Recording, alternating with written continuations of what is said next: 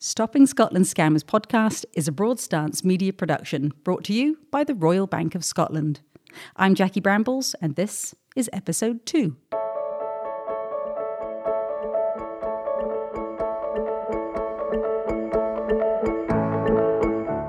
If you've seen Stopping Scotland Scammers on television and are thinking this might just be the same thing all over again, minus the pictures, well, stick around because the podcast isn't a repeat of the TV programme, but it is inspired by it, taking a look at things through a slightly different lens. For example, the recent cyber attacks on the NHS that went global, well, we'll be looking at ransomware a bit closer to home. We actually thought we were going to lose our whole business, and it's been very, very tough getting back on our feet. Our expert on online deception talks online auction sites and reveals the 5 key personality traits that could make you more likely to be victimised. So, for instance, things like similarity or attitude towards risk or self-control or sensation-seeking. Premeditation is so consideration of future consequences.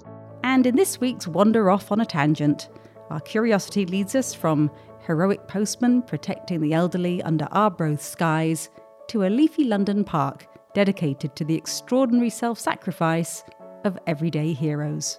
What it means to be a hero now, really quite different to what it meant 100 years ago. On this week's podcast, there's definitely an undercurrent of heroism, the accidental, the unlikely, and the frankly unsung. So let's begin with the self-described accidental hero, Marcus Hitchens, who recently commandeered every newspaper headline when he stopped cyber attacks on the NHS and other large organisations in 60 countries around the world.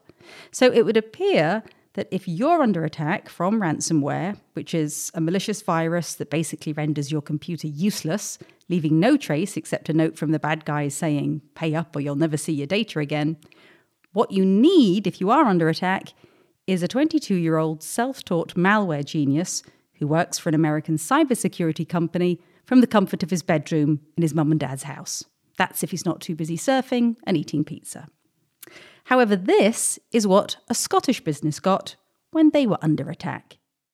When we initially reported this to the police, there was 2 bobbies in high-vis vests turned up at the salon, and I don't think, no disrespect to the police, I don't think they knew anything about computers. Ken Main is the owner of Ellen Conlon Hair Salon in Glasgow's West End. In last year's series of Stopping Scotland Scammers, we visited Ken and his staff at the salon to hear about the day his business was held to ransom by hackers. It was initially discovered by his manager, Leslie, when she opened up for the day, turned on the salon computer, and this happened. I panicked.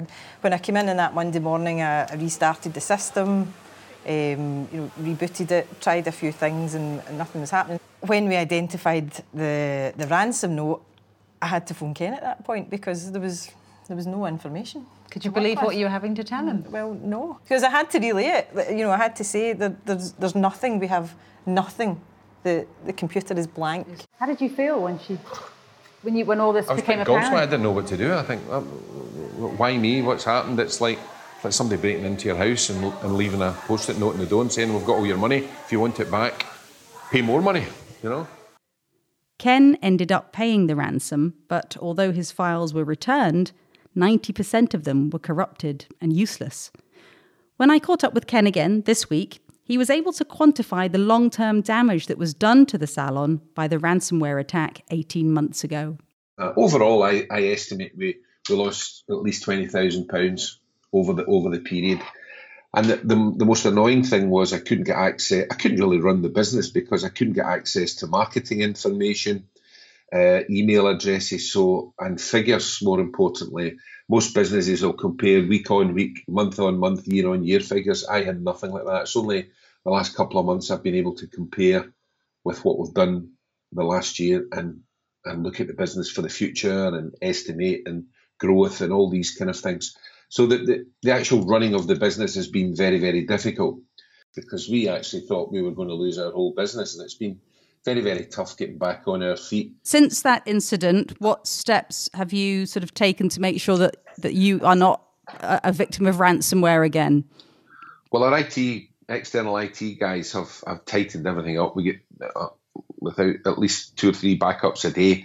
I do a backup myself on an external USB, which I carry about with me because there's no way I'm going back through that nonsense and that grief. Ken Main from Ellen Conlon Hare in Glasgow, and you can check out advice and information to help protect against ransomware and other scams at the Royal Bank of Scotland's online security centre, which you can access at personal.rbs.co.uk.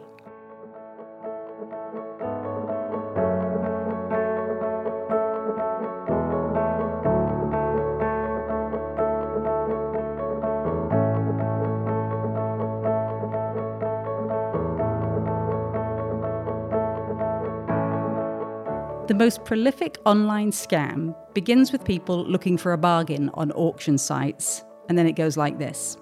You spot a bargain way below market value, usually a big ticket item like a boat or a camper van, and then you're pressured to seal the deal quickly off the auction site to secure the bargain price. The money's sent to the seller by bank transfer, and the item never arrives. It probably never existed. And it's exactly what happened to Jeanette and Paul shopping for their dream camper van. And we sat and we sat and we sat. I knew, didn't I? And you just get this feeling in the pit of your stomach that this isn't right. Who was the first person to say, I think? Me. What did you say? I just, I never said anything to Paul. I just Googled her email address, or the email address that we had. And the first thing that came up was eBay Volkswagen scam. That's Jeanette and Paul, incredulous that they were duped out of £7,000, because they don't think of themselves as foolish people, and yet they've been tricked. I can't tell you how many other victims of fraud that I've interviewed feel exactly the same way. Well, in fact, I can tell you, all of them, every single person I've encountered who was the victim of a scam has concluded that they must be stupid, or an idiot, or a fool. But they are wrong, and it's been scientifically proven that they are wrong. Over to our expert on the psychology of internet fraud, Dr. David Moditz, a specialist in online deception and the psychology of persuasion as a research associate in the computer lab at Cambridge University. His research project investigated whether intelligence has any bearing on falling for a scam. If you get an ad for, or an eBay auction, for a camper van or a buy it now price that's very low, I mean, it's reasonable to assume that something's not too good about this, right? Yeah. So then we get into this idea of, what makes people fall for fraud. And if you talk to a person on the street, they will say, well, they're essentially stupid, right? This is about stupidity. I mean, how stupid can you get? You're buying this thing and, it's obviously, it's too cheap. So it should be a scam, right? Right. So the problem is that when we actually do research, it turns out that intelligence plays no part, in falling for fraud. Very intelligent people fall for fraud, and, not all that intelligent. Doesn't really matter. I mean, even if you do it if you discuss this in practical terms, if it was true that, intelligent people would never have fallen for fraud, then it means that, highly educated people or older people who are wise would never fall for fraud. And this is clearly not the case. Right. Right. So it's not about intelligence. And that's the interesting thing to me, because falling for fraud clearly is not rational. It is not a wise decision to fall for fraud. So it seems that reasonable people act irrationally when it comes to fraud sometimes. So it's people who are, average intelligence or whatever their intelligence is, that doesn't matter. So that's what, that's essentially my research. I'm looking at, what makes you act irrationally just in this case. Okay, so it's not about being stupid, as I've heard so many victims describe themselves. In fact, it's got nothing to do with our IQ at all. So what is it then that makes us vulnerable to scammers? Turns out it's very particular personality traits. We've developed several scales that measure susceptibility to persuasion. So, how likely you are to comply with scammers. So, for instance, things like similarity or attitude towards risk or self-control or sensation seeking. So if I give you a few examples, for instance, if you're bad at self-control, then you might go for something that you perceive might be a good deal and not really check it all that well. Right. Because, you don't really, you're just seeing the end goal. Again, premeditation is so consideration of future consequences. So if you're not good at thinking, what, a scam might lead to, you're more likely to fall for it. So you just get this email and somebody is offering you insider information about this stock. Oh, cool, I'm going to be rich. So let's not think why somebody would send me, an email out of the blue saying that, you can be part of this inner circle, etc. So that's the ability to premeditate. Attitudes towards risk. So in essence, if I'm lackadaisical towards, risky choices, if I'm kind of like, well, let's see, what happens, then I'm more likely to go for risky choices. Risky choices, eh? Well, that just sounds like the kind of traits that most of us have to some degree or another. I mean, I'm sitting here with a leftover Easter egg in my peripheral vision, and my self-control is currently being severely challenged. My premeditation, or ability to think through the fattening consequences, has been crushed. I don't seem to care that my kids might find out I broke into their stash, so my attitude to risk is non-existent. And the sensation-seeking part of my soul is leading the charge towards that lovely box of chocolatey bliss.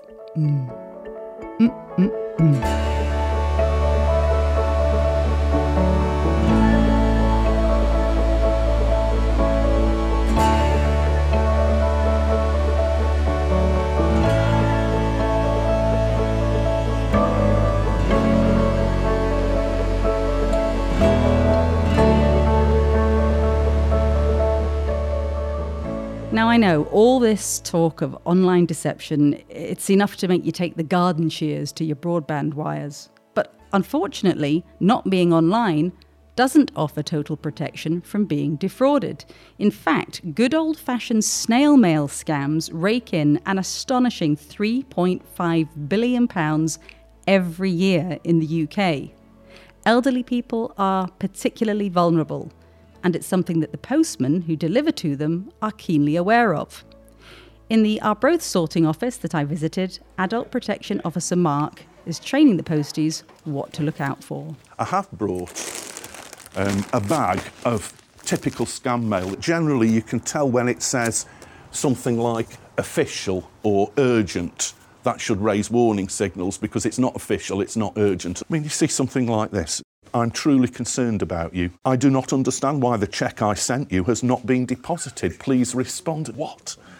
It's one of the red flags for these guys on the front line. Volume of mail suddenly increasing in an unusual way. Yes, that'd be one sign. So we've had a case of a lady who was in sheltered housing who was 93, and the scam that she'd been conned with was buying a product, and if you buy the product your name will get entered and you could win a big prize, and the product that she was buying was anti-wrinkle cream. That was the scam, and it was hopeless. There was tons of the stuff and also tons of scam mail as well. All of the postal workers I met took their responsibility to look out for the elderly and vulnerable on their rounds very, very seriously. I spoke to a lovely postie called Ian, who clearly takes his duty of care to heart. I've been doing my round now for over 10 years, and I feel that people are like family. And I do what I can to protect them. Posties like Ian are on the front line of communities, keeping an eye on the people that they see every day, spotting when something seems not quite right, when there's a gathering storm of this nonsensical junk mail designed to confuse and deceive, when the elderly person receiving it seems to believe what they're reading about lottery wins and inherited millions if they'll just send off a cheque. So, hats off to posties everywhere, because sometimes just noticing the smallest of changes and taking the time to make sure everything's okay is in itself a heroic act.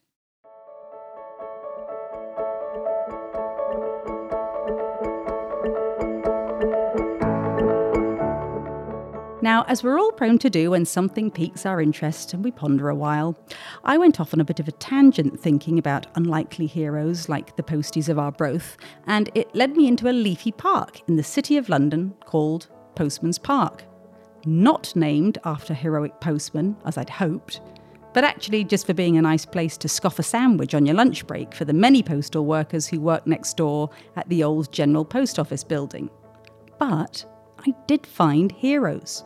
54 Victorian memorial tablets on display commemorating 62 men, women and children, each of them having sacrificed their own life whilst attempting to save another. That self-sacrifice was the prerequisite for making it onto the Watts Memorial, because its founder, George Watts, wanted to acknowledge unsung everyday heroes. Dr. John Price has written a book about the heroes of Postman's Park.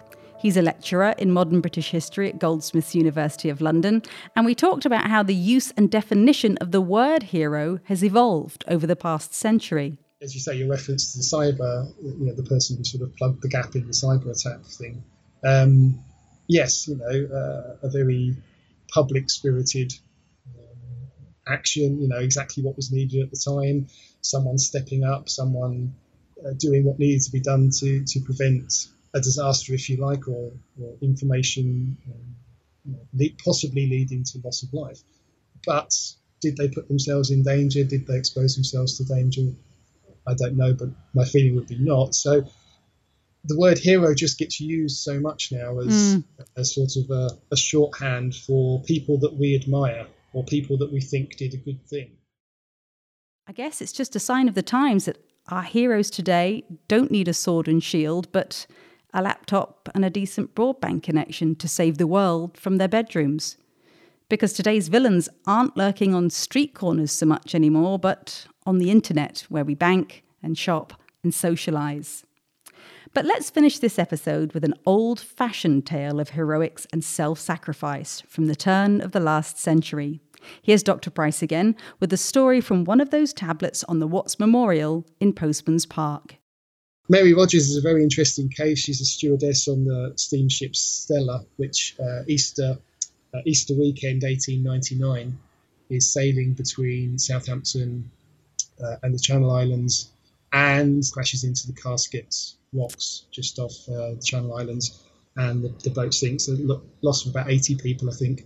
And Mary Rogers is a stewardess, and she stays at her post on the boat to help female passengers get into lifeboats. And the story has it, again, we've only got eyewitness reports, but the story has it that she has a life jacket on and she's about to get into a lifeboat to be rescued when a female passenger appears who doesn't have a life jacket. So Mary Rogers takes her life jacket off, gives it to this female passenger, gives her the space in the rescue, the lifeboat, and then steps back onto the ship and is last seen going down with the ship. So, oh my goodness! I mean, that's just heart-wrenching heroics, isn't it? I mean, such a sort of very Victorian romanticised story. But if that does seem to be, there's some evidence that she did stay on board ship when she could theoretically have been rescued. I mean, women and children first was even by 1899 was still an accepted kind of concept. So.